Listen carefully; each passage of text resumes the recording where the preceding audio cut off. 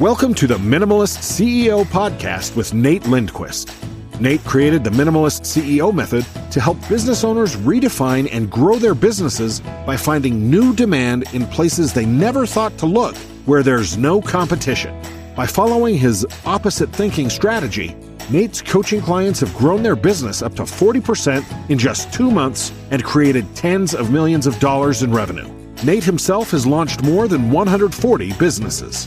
On the show, Nate interviews successful business owners and experts who share the secrets you can use to have a better business and a better life. Hey, this is Nate Lindquist with the Minimalist CEO podcast, and I'm excited to introduce our guest today. This guy's done a lot, and I think we're going to learn more from him. I'm not even going to say, you've heard the intro already, but in brief, you're about to hear from a guy who understands real estate, understands properties, understands construction management. If I went down the list, that'd be half the podcast. So we got a smart dude on the phone. I want to introduce you to Brandon Hurd, the founder and managing director of BHRS Companies. Brandon, thanks for being on the Minimalist CEO podcast. I'm pumped to have you here. I really appreciate that. Appreciate you having me and the opportunity. Thank you. Yeah, no, absolutely. So we got you on the podcast. The theme here of the Minimalist CEO podcast, it comes down to focusing on what's essential. We keep the interviews relatively short because we want to get right to the meat and potatoes. So we talk about what you can cut away. We like to look at those little moments of truth where you're like, I have to make a choice. I have to make a decision. How do I focus on what's essential? You'll hear me talk about adding something to your business, your products or service, editing something or enhancing it or deleting it. Because, you know, a lot of times there's silver bullets, there's Band-Aids, there's symptomatic issues in business. And I mean, you've had enough success so far to know where you've come across those situations. So Brandon, if you could just tell us and our audience about you, you know, how you got started in business and so they get to know you a little bit. Sure. Yeah. Again, thanks for having me. I think and appreciate the opportunity to be here, particularly with your Minimalist CEO, because really BHRS Companies was started, no outside investment, wasn't started with anything other than literally a personal savings account. And most recently was just recognized by Inc. 5000 as the number 161 fastest growing company in North America, as ranked in 2020. So that's a big deal. Yeah, it's been a lot of growing pains with fast growth. And the alignment here, I think, with your model too, is just how to do more with less. So our business is, still proud of this day, no outside investment. We just started with very simple deals. We've started with understanding our product, understanding our service, and understanding our customers. And I like to say the old adage of not biting off more than we can chew. And there's been a lot of tempting opportunities and deals out there over the years, but we try to stay disciplined and stay along with our strategic growth plan to make sure that we can have the success over time. So over this time, our deals have become more complex. Our customers have become very trusting of us. We've become very trusting of them. So we're eager and opportunistic to explore new opportunities and revenue streams. But it's been great. I mean, it's just been a lot of organic growth, I think, has been our theme, and just staying disciplined with the strategic growth model that I put in place. So Brandon, if you could take us back through the journey. I mean, you're in your 30s, so I'm giving that away. I'll tell everyone I'm in my mid 40s. Probably say that for the next 15, 20 years. But you've been on a journey. And you started with, you self-invested, you bootstrapped it, you made a business happen. Take us on that journey a little bit from starting the business. So what was, for me, I like to share the story. Like I started as a freaking cartoonist. Yeah. And I was like, ooh, I probably want to be, people would ask me for revisions. And then eventually I wanted more business and I had to attach purpose, sprinkle a little purpose into it. And it's like, oh, I guess I'll be a designer. Oh, I'll do a graphic design. So, without going into my story, I'd like to know, I think we all try to grab the bulls by the horn and we say, I'm going to be in business. I want to be my own boss. What was your journey? I want to be everything from an astronaut to an engineer to everything in between. My family, actually, the family joke is that Brandon does not like physical labor. And I like to, I learned quickly to make money and living with my mouth. And starting in the summertime, my family's been in development and construction business for 70 plus years. If I had to swing a hammer and any reason I could find not to go to work, I would get out of it. So that's always been a joke. So I got into real estate in the mid 2000s. Lucky me. I became a broker back in 2006 in the state of Florida. We all know what happened in real estate, particularly in Florida during the Great Recession. Welcome. those are very hard times. So I did a little odds and end jobs, but ultimately, back in around late 2000s, I got into an enterprise construction company. Just kind of couldn't stay away. Got into sales aspect, business development. That led me into more of a regional role, and I quickly rose through the corporate ranks from sales, business development, and made a lot of good relationships. But coming from the small business, a single person entrepreneur, family business, to seeing the discipline and the approach of a global enterprise, one of the best and brightest in that prospective industry, taught me a lot of the things it takes to be successful. So my naivety was back in 2014 when I started this journey. I made the leap of faith.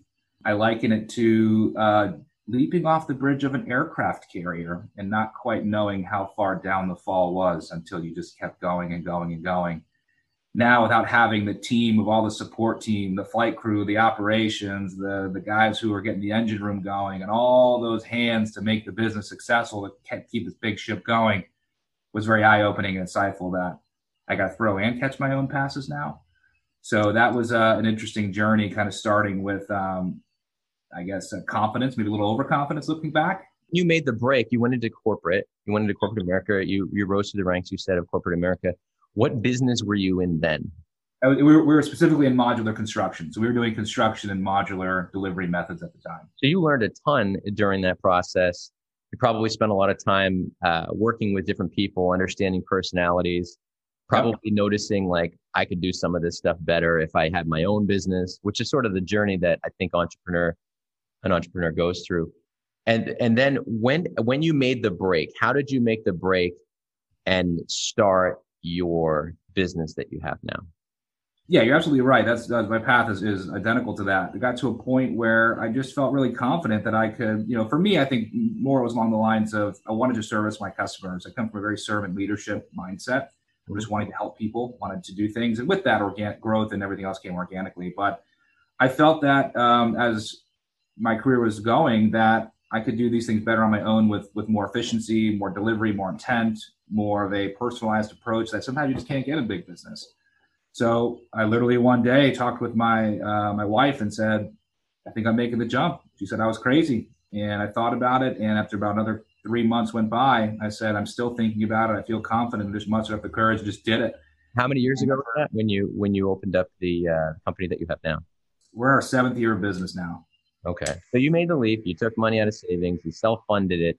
And now you have a business, you get all these different specialties. It looks like your company comprises 3 different divisions. Is that right?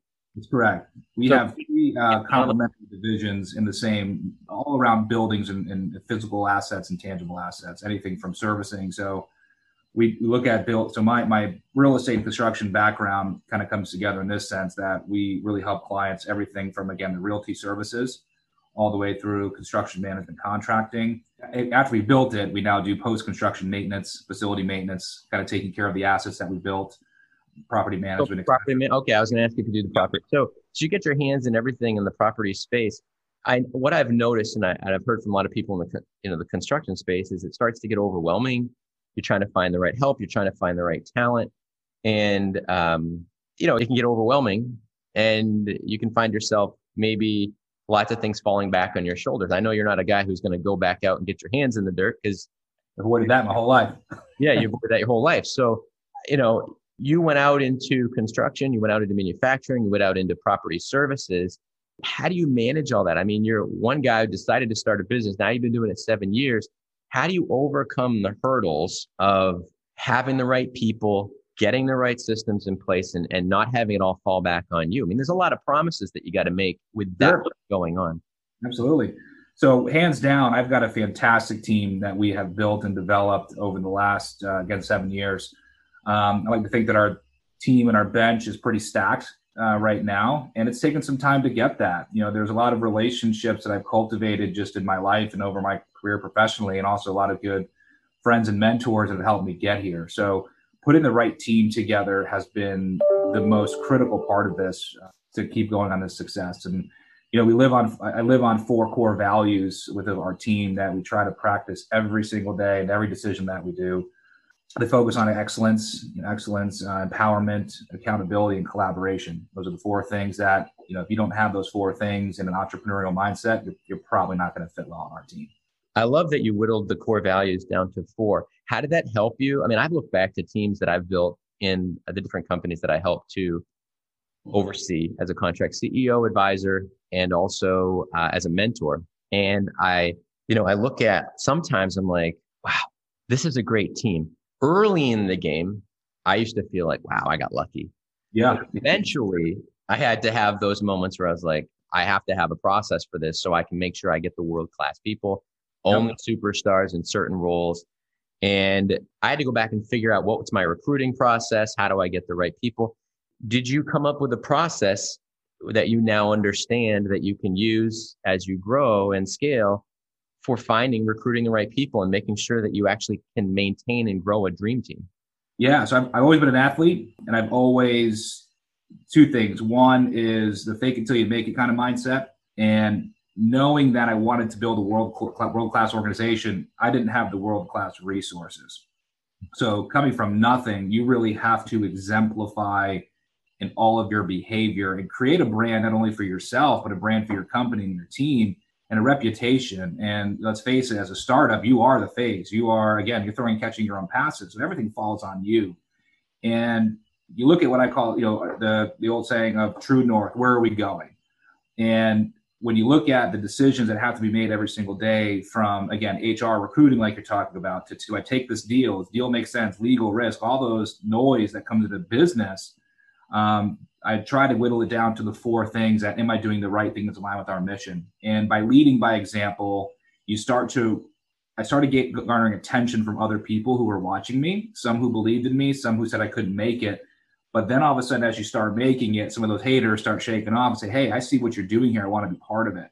Mm-hmm. So that was really nice and refreshing when the tone started changing about year 2, year 3, started getting out of that startup phase. And now we can start recruiting people. And that was the biggest identifier was, do you have these four things? Those are the four things I'm really listening for, because, 2 of mine are empowerment and accountability. And I always say with great power comes great responsibility. Not a micromanager. I'm very performance-based leadership and servant leadership. I'll give you what you need to do your job, but these are the expectations. And I'll allow you to make decisions. We encourage you to maybe make mistakes or learn from that. We're a learning organization, but I also expect the accountability piece that if they're good, bad, or different, let's learn from them so we can either make them again the same way or make different ones moving forward. So getting that world-class team that embraces that has been and continues to be still the number one, I think, value and also opportunity for the company. We've gotten really lucky in a good team right now. Yeah, you've done a good job of putting that team together. 7 years in business, that's some good staying power, I think, during a challenging time. And it sounds like you're still growing. You're top on the list for fastest growing companies, which is great. So one thing that I hear a lot, and I'd be curious what your take is on this. You obviously have the process, you have the values, but I think that there's been an overcomplication. You might notice that's a theme with me. I don't like it when things are unnecessarily complicated to impress. There's a lot of groups and consultants talking about recruiting strategy, about personality testing, about, hiring systems and scaling systems. One of the basic principles that I have coached, mentored, and adhered to also in my businesses is you're looking for that intrinsic motivation. You get clear on skill sets, and then you have at least 3 interviews to notice the patterns of behavior of the person that you're interviewing. And I noticed one big mistake is don't sell the job. Share the vision, see if those visions are in alignment, at least tangent for a period of time, and find out where this person wants to be 5 years from now. And I feel like once you start to look at those and bring those ingredients together, it's less about liking the person. As a matter of fact, it's really not about that. It's more about, for sure, understanding the values. But I think it's pretty basic to give someone enough rope, enough opportunity to demonstrate that they're not a match. And I found out that you can pretty much do that within 3 interviews. If you give them enough room to share what's important, share what they don't want to do, and then find out what motivates them from their own words and from patterns over 3 interviews. So I found that to be more important than these complicated personality tests and these big, expensive consulting programs that I think are brilliant and can have some value for sure. but I'm a minimalist CEO. So what are your thoughts on that? Yeah, I think there's a time and place for those things, but not always is the minimalist mindset a good fit. Yeah. So from that bent, if you look at your hiring early in the game, let's say go back to year 1 and 2, you had to get team members, even though you were throwing and catching the passes. How did you come up with the money to hire full-time people? Or did you have another strategy? Did you work with virtual team members? Did you work with contractors? How did you find a way to put people on the team, noticing that you had to come up with some dough, some dollars to get those people? Yeah, so luckily I didn't have to throw and catch my own passes for too long.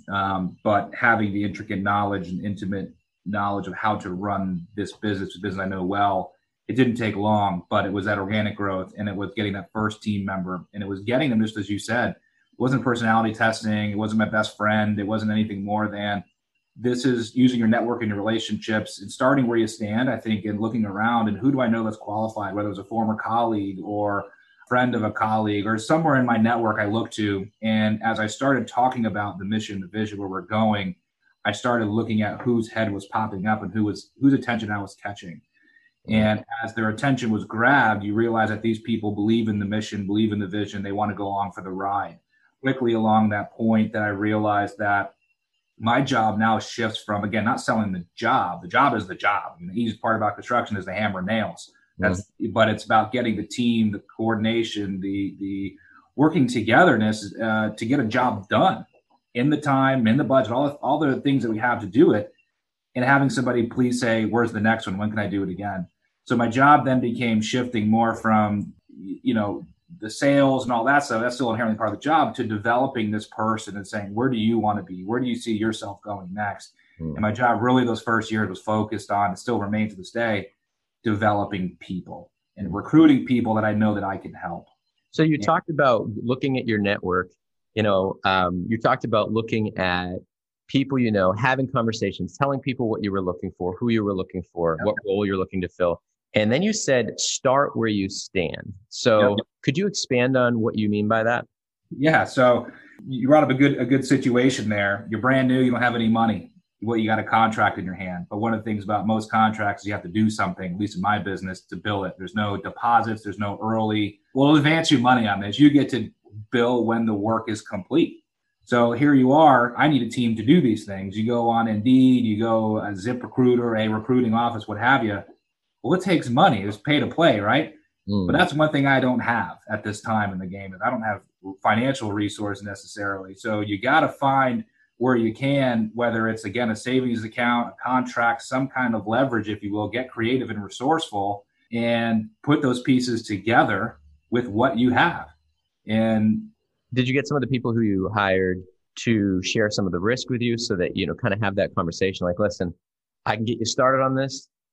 This is early in the game, a little bit transparent, not making promises you don't intend to keep. And then did you have the all boats rise with the tide conversation? Yeah. So I actually allowed them to get all the upside without the risk. That was probably, I would say, looking back, maybe something I would do a little different, is I was taking all that risk myself and trying to shelter everybody from that risk. But one thing that I did with that was always transparent. So as you were talking a few minutes ago about, just the team and being transparent, that kind of stuff, and sharing in the vision, all that stuff, those are people that actually knew, that actually wanted to support me and my goals as well. Was that when I was being honest with them, sharing the mission, the vision, and those questions came up naturally, like, what's in it for me? Well, I took it upon myself. We were small enough at the time, and I was nimble enough and strong enough at the time that I could do it for a few people. And very transparent, high tides raise all boats, but they didn't have any risk with the downside. So that was a huge risk, is making sure these are the right people. That inevitably made sure that I was constantly focused on making sure they were a success. So you took care of your team first, and probably paid a lot of people first for a little while. Is that right? Correct. So the next thing I'd love to know, then, you made it work. You got the team together. You had to shake some trees. You had to start where you stood, including doing what you could. This is how I like to word it. Do what you can where you are with what you have, because you can come up with all the things you don't have. Yeah. But in the minimalist CEO method, what I tell people is, what do you have? What can you do to help someone? It's all about helping systems. And I find an important ingredient is fascination with the people you can help, and having that constant hunger to find out, where are you underserved? Absolutely. Where is something missing? Now, was that an ingredient for you in choosing to branch out into these other areas of construction and also manufacturing? Yeah. So with one of the things that from a kind of going back a little bit of our growth model here is, construction is a very noisy, it's a very competitive market. There's a lot of stuff, a lot of different ways to make money, many different facets. First thing we have to do is look at what is our lane and how do we define what opportunities we're going after. So that discipline, and then again, those 4 values that fall in that. We want to be the best at what we are in the lane we choose to stay in. With that, we then had to shift. We were taking those deals with anybody and everybody who would give them to us, which we were still having problems. So another iteration of learning was, well, what kind of customers do we want to work with? So we've gotten it figured out that our portfolio of clients is not necessarily all about how many clients that we have, but the clients that we have cultivated really see an opportunity for our service. We see an opportunity to help them grow where they are underserved as an organization. And we sort of become their outsourced department in our respective businesses. So, we'll always serve them best where they come into us, whatever storefront it is, whether it's real estate. And then inherently, when we pass the baton to the next department, which is construction, we're positioned well with their interest in mind, and we can help them in those areas. So the relationships tend to grow very naturally and very organically. So we don't have a lot of customers per se, but the customers that we have, we like to take care of each other. So that makes sense. So you did it because it was helpful and they were asking for it, and you had the knowledge and the experience and the capability. You got it. So it's not just about diversifying. And I think that's a common mistake, is actually losing focus. It was asking, how may I serve, and really listen. Yes, correct. And also not being afraid to say no. I mean, there are many conversations where, we're just, can we do it? Sure. But we're not going to be the best fit. And having those open, honest conversations, despite looking at a potential contract in your hands and saying, hey, this one's not worth it for us. We're not going to serve you as we best can. And that honesty is important too in any relationship. Yeah, no, absolutely. I think the strength to say no is it garners respect in a new client relationship, because we're hiring our clients too. Yes. We're hiring them to be to participate in the dance of solving their problems. And I think that's really important. That's a good insight. I mean, I noticed a theme here with successful business owners and entrepreneurs. There's that moment where they, these little flashes of genius, like there's going to be a time where less is better. And there's going to be a time where the better you filter the people you work with, the more time you spend on the people you want. And it's like marketing. I tell people, if you can slide around on the other side of the table and have sit in the truth with the person you're looking to work with and really discover what they want, what they need, where they're underserved, then together you can find the solution, even if it means that working with you isn't the answer. I think that cultivates trust. And I've actually gotten tons of referrals from people who I've said no to. Yeah. Like, I know we weren't a match, but here's someone that you should talk to. So that leads me to, you grew your business to over $1 million a year. I don't even know where you are right now, but I would say that it looks like you've done an impressive over $500 million in projects at this point, which is just a crazy number. So what are some of the things that you did to go from, hey, I've got a business idea, hey, I built a team, to boom, I've done $500 million in projects? Yeah, well, it's funny because you start totaling up the numbers and you realize, like, holy cow, have we really done that much? And again, as I mentioned earlier, this compounding exponential growth. I mean, again, our growth rate last year, capitalized annualized growth rate, was 2,600%. And it's been pretty steady at that for the last 4 or 5 years. But again, the deals get complex, but it's not about the deals per se. It's about serving your clients. And it's about, when our business specifically, we get really good at what we do. So one of the reasons why BHR's companies has distinct yet complementary business units is, we essentially have 3 businesses in one. So when the opportunity comes down the pipeline, if you will, we have an opportunity to shift it like Plinko into the compartment it needs to go to, who's going to service that business as needed at that time. And that grows. And then once that business unit's done with it, then there may be another one for that. There may be a cross-selling opportunity, but inherently, again, it just has gotten legs and it works. So do you have people on your team? I look at the 3 major pieces, the linchpins in growing a business: lead acquisition, lead conversion, the sales enrollment process, getting people into your business and the cash flow part. And then production capability, max capacity. At what point have you hit that threshold? Can't deliver anymore until we move the needle down, move the little dot down and say, hey, need new person to do new function, or expanding a team. So could you help me understand that a little bit? Like, do you have a team completely focused on those 3 pieces? Like, hey, we're going to run and grow and scale the team. we're going to focus on sales. We're going to focus on lead acquisition. Yeah, this year, again, coming into 2020 in itself, as everybody is aware of the challenges 2020 faces, but every year I come out with a strategic growth plan, and that growth plan is not only that following year, but also 2 and a 5-year plan. 10 years out, you start getting a little fuzzy, but you got a pretty good idea where we're going. And 2020 has had its challenges. So coming into 2019, just to your point, I try to run the business at 100 to 120% occupancy at all time, capacity at all time. And that allows us to organically grow by backfilling that revenue to create those positions. So what's been really a blessing in disguise this year is we're a little bit overstaffed for right now. I think where we need to be, because we're only running about 80% this year to what we were last year. Mm-hmm. All things being considered, 2020, 2019 year over year, I think is pretty decent compared to some other businesses. And okay with that. But we wanted to keep the team. We shift focus earlier this year to infrastructure.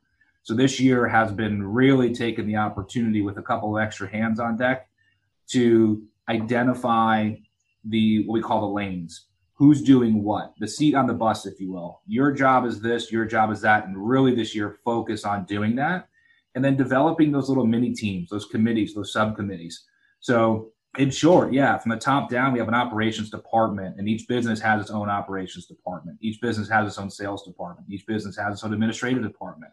But how do we bring those together to align with BHRS as a brand? But how do we make sure that each individual business unit is running independently, so not one is not hurting over the other? But this year, it's been just that. It's the dot dropped a little bit this year with respect to target. The opportunity I was faced with was, do we let people go? No, it's not right. It's not their fault. We didn't make bad business decisions. And let's take this opportunity. We're in a nice position, healthy enough to continue to develop the team, so we can come back stronger next year. And by having that infrastructure in place, I think we're already starting to see the benefits coming into Q4 now, 2020, and positioning ourselves nicely for next year, that we're actually getting ready to put, I have at about 7 or 8 requisitions we're putting out for hire, new positions to be created to help sustain our growth. So the gamble is hopefully it all works out as planned, but focusing on the team and the infrastructure has certainly been what's needed to fuel the growth. So do you have people exclusively focused on marketing and a team for that, exclusively focusing on sales? Yes. Exclusively focusing on operations and team management? Yeah, we outsource some positions, but our core team of employees in-house that work for us, our team members, are focused on those things that we can control. And then we outsource many things from accounting, finance, legal, marketing. But that's what they do. Marketing guy markets, legal team legals, and finance guys finances. So we grow on our business. So one of the things I talk about with Men's CEO, and I'm listening to you talk, I'm thinking like you clearly have an understanding of the pieces and parts of your business. You can see it from a mile up. You can go and attack and improve a certain area. One thing we talk about is ideal business experience and ideal client experience. So thinking through and saying what's essential, what can we improve, and what needs to go. It's add, it's edit or enhance or delete. And usually delete's like one of the bigger winners. But at the beginning of that is a roles and goals function. You talked about staying in your lane, understanding the lanes. It's an organizational strategy. So what is your gift? So everyone, it's like, you got to have the thing that this is the place that you love. It's where you play the best. It's where your time and talent are the best and best applied. What is that for you? Oh God, I think my wife would disagree with me, but I think if I had to look at it, I've been, I think my skill has been on team development and just managing growth. And that was an opportunity where in school and working in the enterprise world has helped me appreciate that today, with being able to put the right people and teams together to grow. But team development and putting the right team together is clearly something I've developed a pretty good skill at. So there's companies I talk to then, since you're in that role and you think of that as your big gifts, which is great. Because what a shame for you to be doing all the business development when you could teach or train, put a team in place to do that. So you can focus on building the team. Super important. So I talk to people in the construction space, the restoration space, small home services, even small legal practices, healthcare, you name it. And the common thing that I hear, especially when it comes to where there's work being done out in the field and there's people in the office and there's that separation, is we got a cash flow crunch, but we have plenty of business. So we look at margins and Sure. we look at timing and we look at projects that need to be, filtered out, like maybe say no to this in the future. What do you say to someone who's very good as an owner at business development and relationships, but doesn't have the cash flow to put the project manager or the estimator or the business development director in place, and they sort of have that as their mantra, sort of the pre-$1 million a year model. Yeah. It all falls back on them until they burn out. So what would you tell that person is an essential step or a mindset or a shift they need to make to get over that hump? So that's an interesting question and dilemma that obviously in that particular industry is always, I think, the biggest struggle is cash flow. My best advice would be you have to know. So as I said, I think I even said earlier, the easiest part about construction is hammer and nails. Many business owners get into the business because they know that trade, right? They know, I want to be a lawyer because I know law. But what they lack is the team building. And they also lack the business acumen. So if you're in the business of construction, the business of law, the business of healthcare, whatever your business is, you have to fundamentally know business. And I think if you're going to get into the business of that, you have to recognize your strength as maybe the provider, the PM, the seller, the supervisor, all those things. But if you're struggling with those cash flow issues, perhaps there's an opportunity to go back and maybe educate yourself a little bit on business too, because you can take a step back. And that to me is a couple things. One, you may not be charging enough. You may not value your time. You may not understand all the components that you could be charging for. There's opportunity.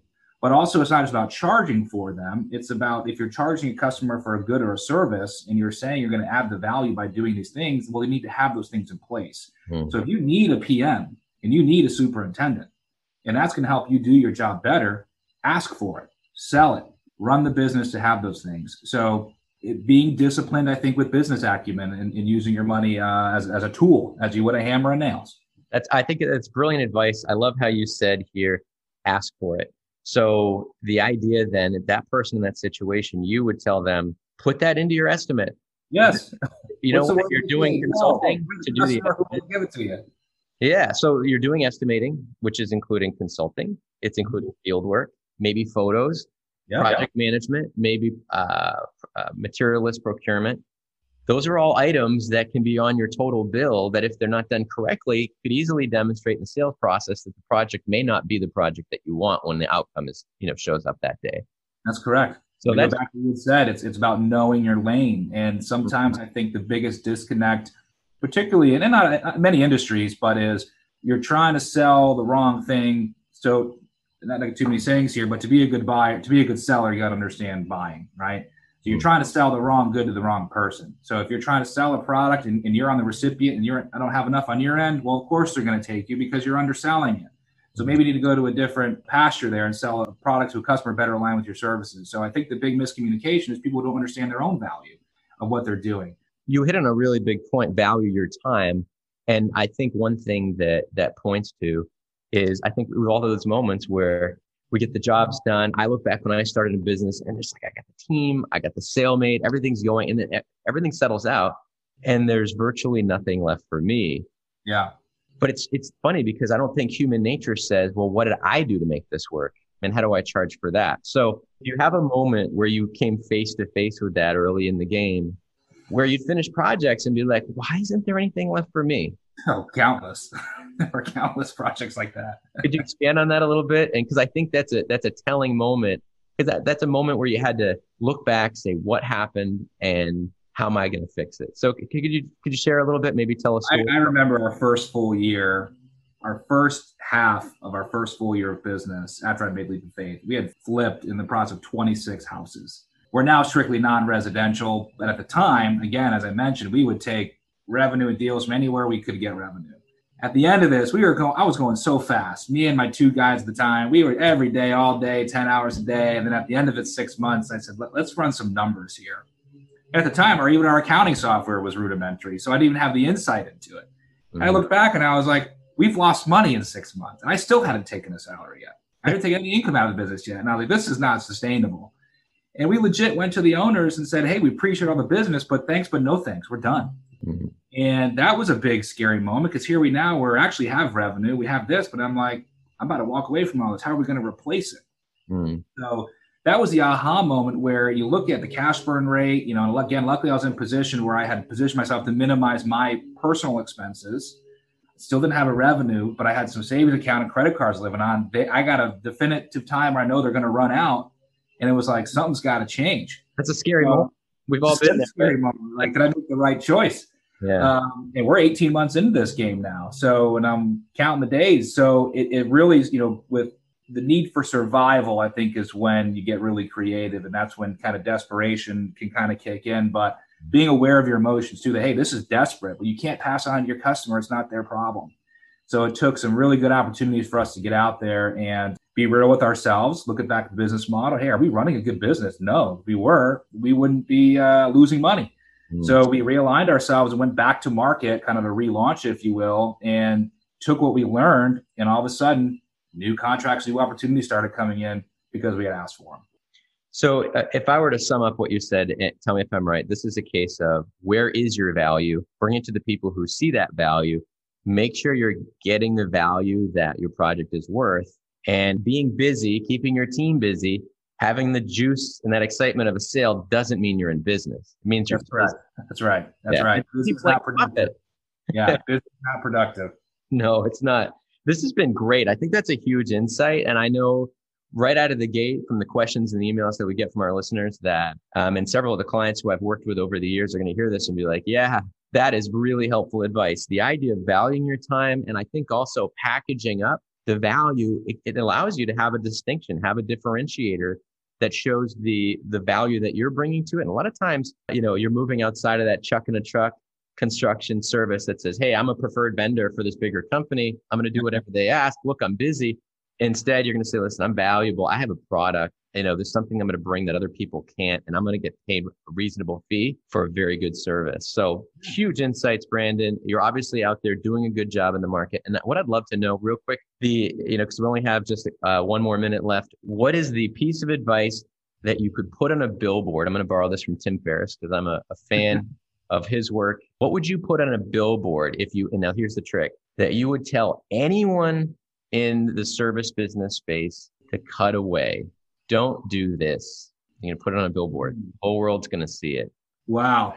What would you cut away in a service business? Cut away. I would say cut away the BS and be efficient, be smart, add value for your clients. Listen to your clients. Billboard. Cut away the BS.